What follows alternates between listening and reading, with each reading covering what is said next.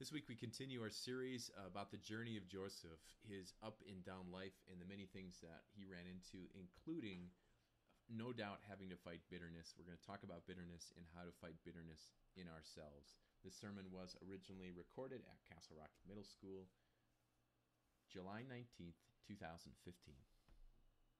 In the name of the Father, and of the Son, and of the Holy Spirit, amen.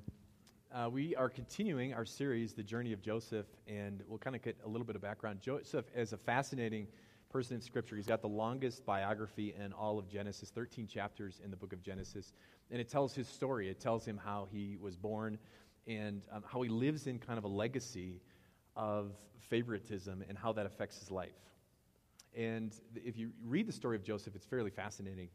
As he starts to be his father's favorite, I mean, there's positive things that happen in his life. He is a CEO of a country, essentially, by the time he's 30, which is impressive.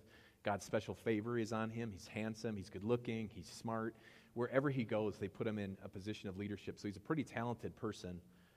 On the downside, though, and that's what we talked about last week, you would think that someone who is propelled to such great things probably had this awesome, stable family life. But his family life was pretty much a mess. And his family life is not ideal at all. And his father, if we went all the way back to Abraham, his great-grandfather, but his grandfather had a favorite son, Esau. Remember the one who drove the 250 diesel lifted? And then his grandmother had a favorite son, Jacob, which turns out to be Joseph's father. And you would think Jacob saw the pain. This is Joseph's father. You would think that because he saw that pain, wouldn't you try and avoid those things in your own family? And I use the example, if you grow up in a family of alcoholism, you would try to avoid it, right? If you grow up because you know all the pain and the hurt that goes with betrayal. If you grow up in a family with a legacy of lies, you would say, you know what, I want to avoid this. A family where they waste money, you'd try and avoid that in your own life. A family with physical abuse or mental abuse or verbal abuse. You see your own parents screaming at each other, you probably say, you know what, when I get married, we're just not going to do that. Or your own dad was especially rough with you when he disciplined you, you'd say, you know what, I'm not going to do that to my kids. You would think just because you identify that pain that it wouldn't happen in the next generation, but is that how it works? So often these bad legacies get handed down. I just gave the example of alcoholism. 50% chance if you have one parent who's alcoholic that you'll be alcoholic. If you have two parents, 75% chance. That's just numbers. And the same thing happens with this legacy of favoritism. Jacob's father Jacob was not his favorite. He eventually has to leave the house because of issues. He only sees his brother twice. For the last 40 years of his life, he never sees his mother, and that was his favorite son. Never sees her again, we don't think, for 40 years. He goes to bury her, but that's it. You'd think he would try and stop to do that, but instead, he gets married, and then gets married again, and then has these two other women in his life, and distinctly, he has a favorite. And we walked through that last week, one where he worked not 7 years, $250,000, very rough estimates, $250,000 dowry price. He works another 7 years for $500,000. That's his favorite wife. And when that favorite wife finally has a baby named Joseph, that's his favorite son. This influences, and the thing that we'd want to touch on, I think, is despite Joseph's background, maybe you don't struggle with favoritism with your own kids, and you say, hey, I love all my kids the same. That's good. But I don't know the background you came from, and who knows what kind of function or dysfunction you had in your family? Who knows what kind of legacy or sin that kind of gets handed down to you? Joseph is a model for saying, I grew up in a bad situation, but I'm just not going to do that anymore. But this is their story. Now, Israel, that's another name for Jacob, loved Joseph more than any of his other sons. There's 10 of them because he had been born to him in his old age, and he made an ornate robe for him. When his brothers saw that their father loved him more than any of them, they hated him, and they could not speak a kind word to him. We said the decisions you make about favoritism affect relationships now and in the future, but they affect relationships right now. And this obviously affects Joseph and his brothers. It does not feel very good not to be someone's favorite. It doesn't feel very good to be Leah, right? When you have the Ferrari wife and you work all this, and then here you are, the other wife that he doesn't care about. And people know it. This affects the relationship. Now imagine, what is the main driver, though, that makes these brothers so frustrated? I think jealousy. They're jealous of the special status their dad has. Imagine you have 10 brothers. You would all be vying for your father's time, and very distinctly, he loves one more than you. I don't think that would be that great. Imagine you go into a new job, and you're there for like 6, 7, 8, 9 years. Some of you can relate to this. And then a new person shows up, and they make that new person with the promotion. How would you feel about that? How would you feel if that new person was your little brother?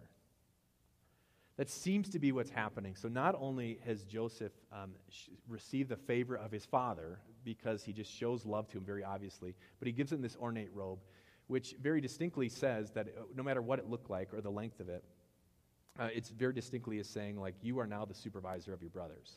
So you have all these older brothers. They're like in their late 20s, many of them. You're 17 years old, and you're the boss. How would you like that if you're one of the brothers? Maybe you can relate in a different way, though.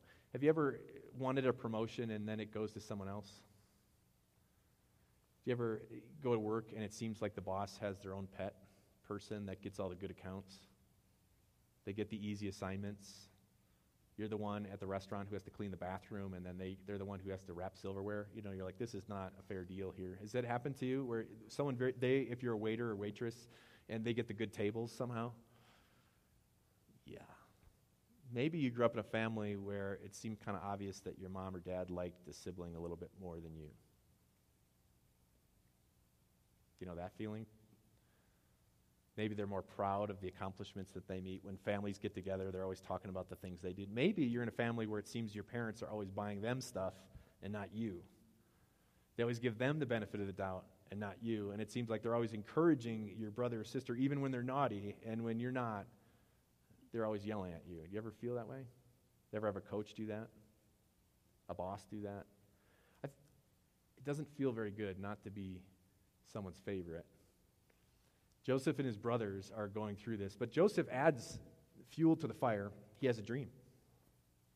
And this seems to be earlier on, if you're talking about chronology. He has a dream, and when he's told to his brothers, they hate him all the more. He says to them, this is a rule of thumb. If you have a dream like this, you just don't tell your family, okay? So listen to this dream I had. And they're all going, great. We were binding sheaves of grain out in the field, and they're laughing already because they're like, you don't bind sheaves because you're the boss. We're binding sheaves of grain out in the field when suddenly my sheaf rose and stood upright, while your sheaves gathered around mine and bowed to it. His brother said to him, do you intend to reign over us? Will you actually rule us? They hate him all the more because of his dream and what they said to him. They're getting more and more mad. Now, usually, if your little brother has a dream, I've got a little brother, and he would tell me his dreams when he'd wake up sometimes. Most of the time, you laugh, right? If your brother had one about gluten genuflecting, would you laugh at that, or would you be like, whoa? You know, that's kind of funny, unless, as a brother, you believe that God's favor is really on him and that God might actually fulfill this. This is something that stuck with them. They're getting more and more angry. The scriptures tell us, get rid of all bitterness. The word they use for bitterness is like a poison that is acrid and a poison that destroys the thing that consumes it. Their story continues.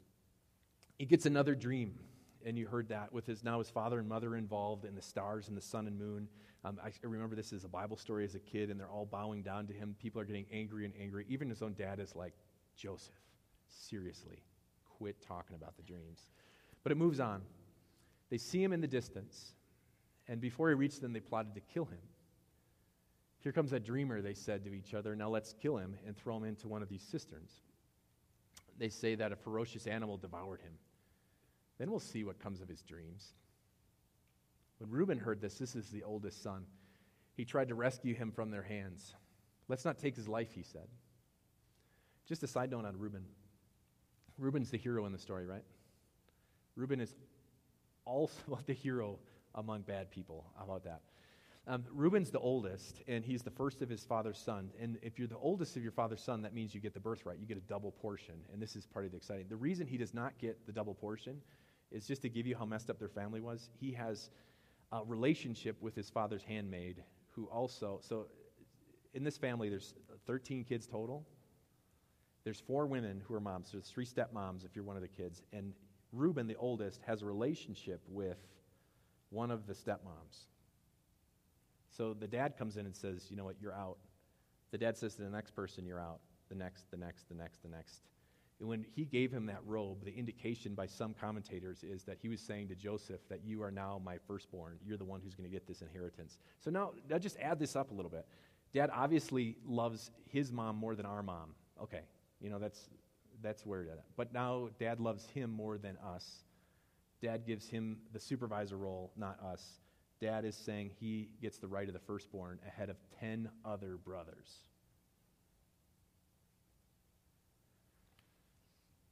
They throw him into the cistern here in the wilderness, but they don't lay a hand on him. Reuben said this to rescue him from them and take them back to his father. So when Joseph came to his brothers, they stripped him of his the robe, the ornate robe he was wearing, and they took him and threw him into the cistern. The cistern was empty. There was no water in it. Just for visual, I don't know if you can see this picture very well. This is roughly the cisterns that they had. It would just collect water because it was such an arid temperature. The water would come in flash floods kind of, and then they would fill it up. They're roughly about 12 feet deep. Is this a place you'd want to hang out? No. So they dump him into this place, and it says in the next verse, they sat down to have a meal. So their brother is now like in a cistern pit. They're sitting down to eat lunch and talking this over when they see the Ishmaelites coming. And we can see, though, that they're not without guilt.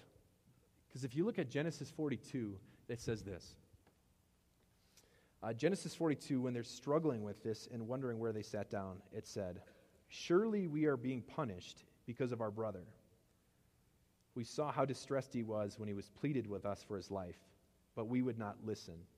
That's why this distress has come to us."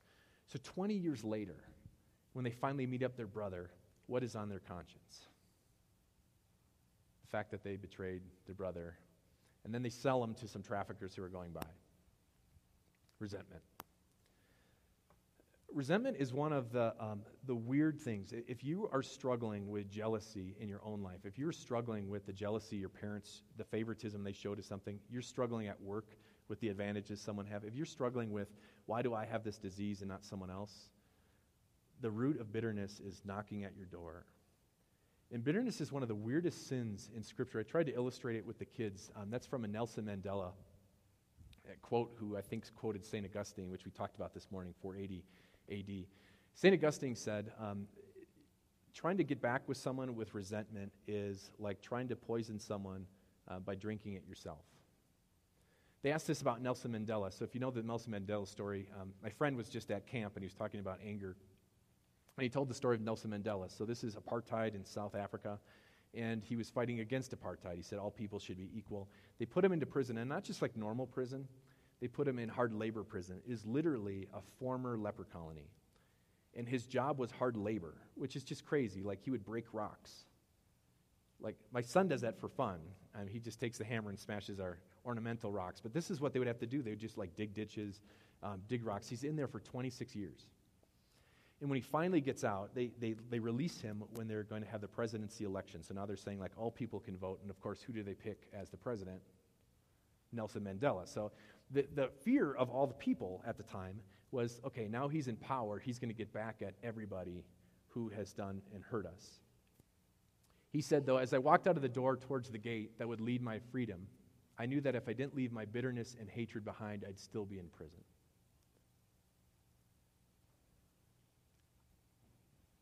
I'm not sure why we hold on to resentments. Every one of us has grudges and resentments on a certain level. And I think some of them are easily justified, right? If you explained your situation to someone of why you're so angry, do you think they would agree with you? I think most of the time they would. If someone physically hurt you and you say, I'm very angry with this person, would people agree? Yeah, this isn't little stuff. Like if someone emotionally hurt you, someone sexually abused you, if you had a teacher who was totally unfair that failed you for no reason, you had, any number of reasons. You got a brother who sued you, you got a sister who did this, you got an uncle who did that. There is no doubt that you have things that you can be bitter about. And I'm not sure quite why we like to hold on to them. Is it because we like to have like kind of an even score? It's kind of nice to have in your back pocket on some level. I mean, if you did something to me and I forgive it, that means it's gone forever. But what if I just kind of hold it here? In case I accidentally or I do something to you, then we can say, listen, remember when? A friend of mine who's a counselor, pastor, counselor, he was meeting with a couple. And he was trying to get to the bottom of he said severe resentment was going on. The resentment went all the way down to they both had relationships the day before their wedding with wedding party people. The resentment goes deep. I have no doubt that things have happened to you that you can be resentful for. But when you hold that anger, when you hold that grudge, the only person you hurt is yourself physically. If you just look at the stats, if you actually care about yourself, you're not going to want to be resentful.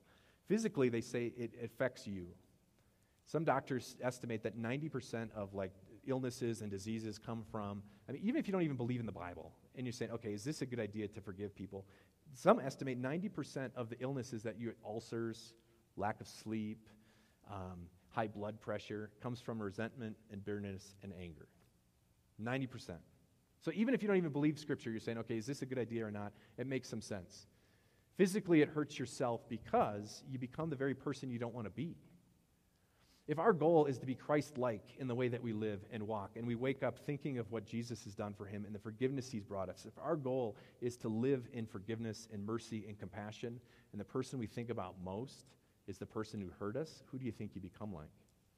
I heard that. It was a story in a youth group. The youth pastor was sitting with a girl, and someone had done something, and they were talking about it, and she said, I will never forget that till the day I die. And he says, that's unfortunate. And she said, why? He says, because in 20 years, you're going to be that person.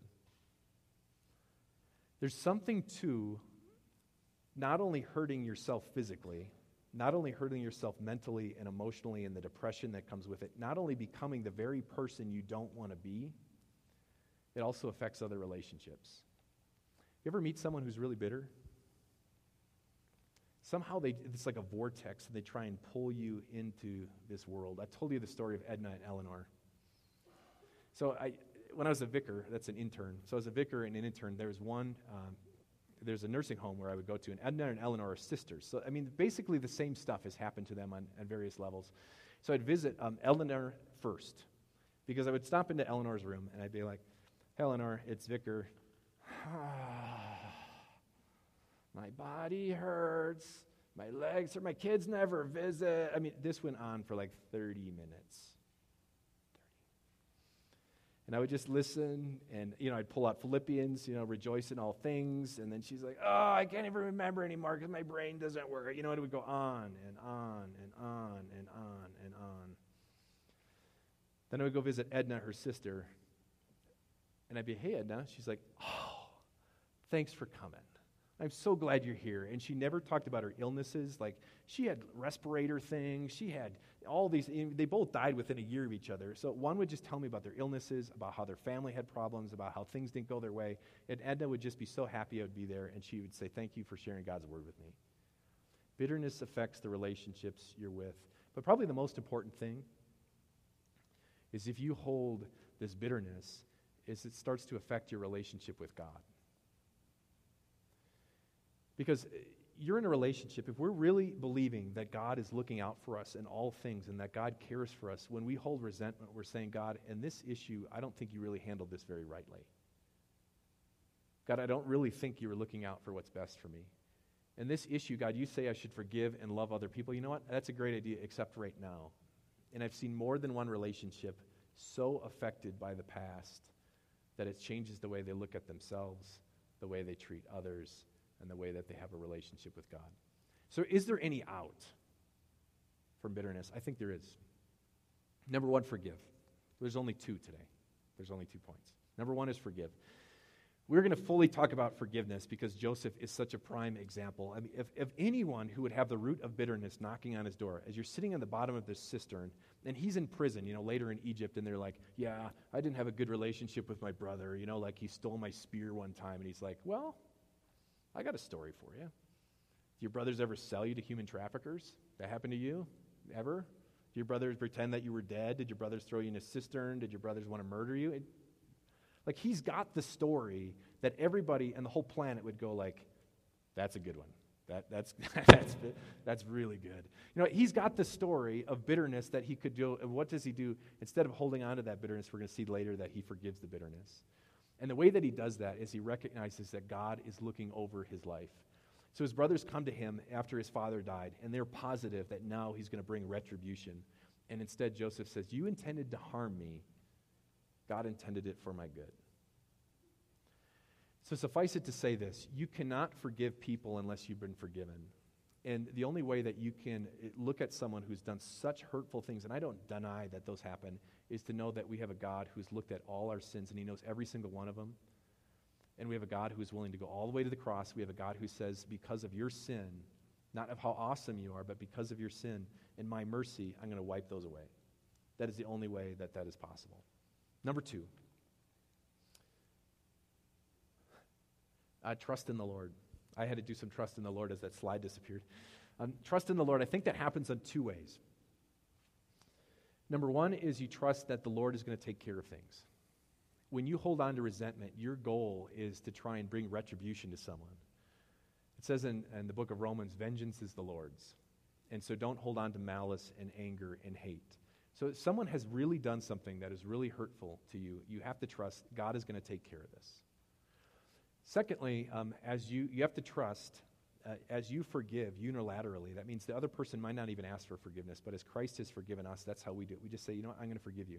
The second way is to trust that God is really working things out for you. It says in Romans, probably the most common quoted passage of all time, besides John 3:16, is God works for the good of those who love Him. We know this. It says it doesn't see we always see it. So when things happen to you, when you see about the hurt and the pain and the trouble at work or at school, or the illnesses that you have, or the sicknesses you have, the injuries that you have, the loss of money you have to step back and say, okay, God loves me enough to die. God loves me enough to look after who I am, and that there's a reason why this is happening. You got to forgive, and you got to trust the Lord. It's really easy to say, though, I think, just forgive, right? I think it is. I've seen plenty of relationships where they said, hey, all things are forgiven. Bitterness is not necessarily the act of forgiveness to get rid of that. Bitterness is the feelings that remain. And so the thing that you're going to struggle with is not saying, hey, I forgive you. The thing that you're going to struggle with, and this is why the Bible talks about this being a poison, is the feelings that you remain that stay inside you. And the only way you can get rid of those is push those onto the Lord's plate and say, God, I trust you're going to take care of the situation. And God, I trust you're taking care of me. Amen. We pray. Heavenly Father, some awful stuff has happened to us. We've got relationships that are in friction. We've got brothers or sisters or aunts and uncles. We see this, how the root of bitterness has affected our own lives. Maybe we look back at our life about a disease. We look back on our life at favoritism that has been in our own family. We look back and think we deserve self-pity. We're justified in where we stand. And the world would agree with us, but you call us to get rid of that root of bitterness. You call that, say, this is not busy work. This is for our own health. This is for our own wellness, and this is for our own relationships. We can't concentrate on a relationship with people when we're bitter. We can't concentrate on a relationship with you if we're bitter. So take all that bitterness from us. Help us to see the joy of our lives. Help us see the joy of the moment that we have that you've given us and to change our lives forever. Amen.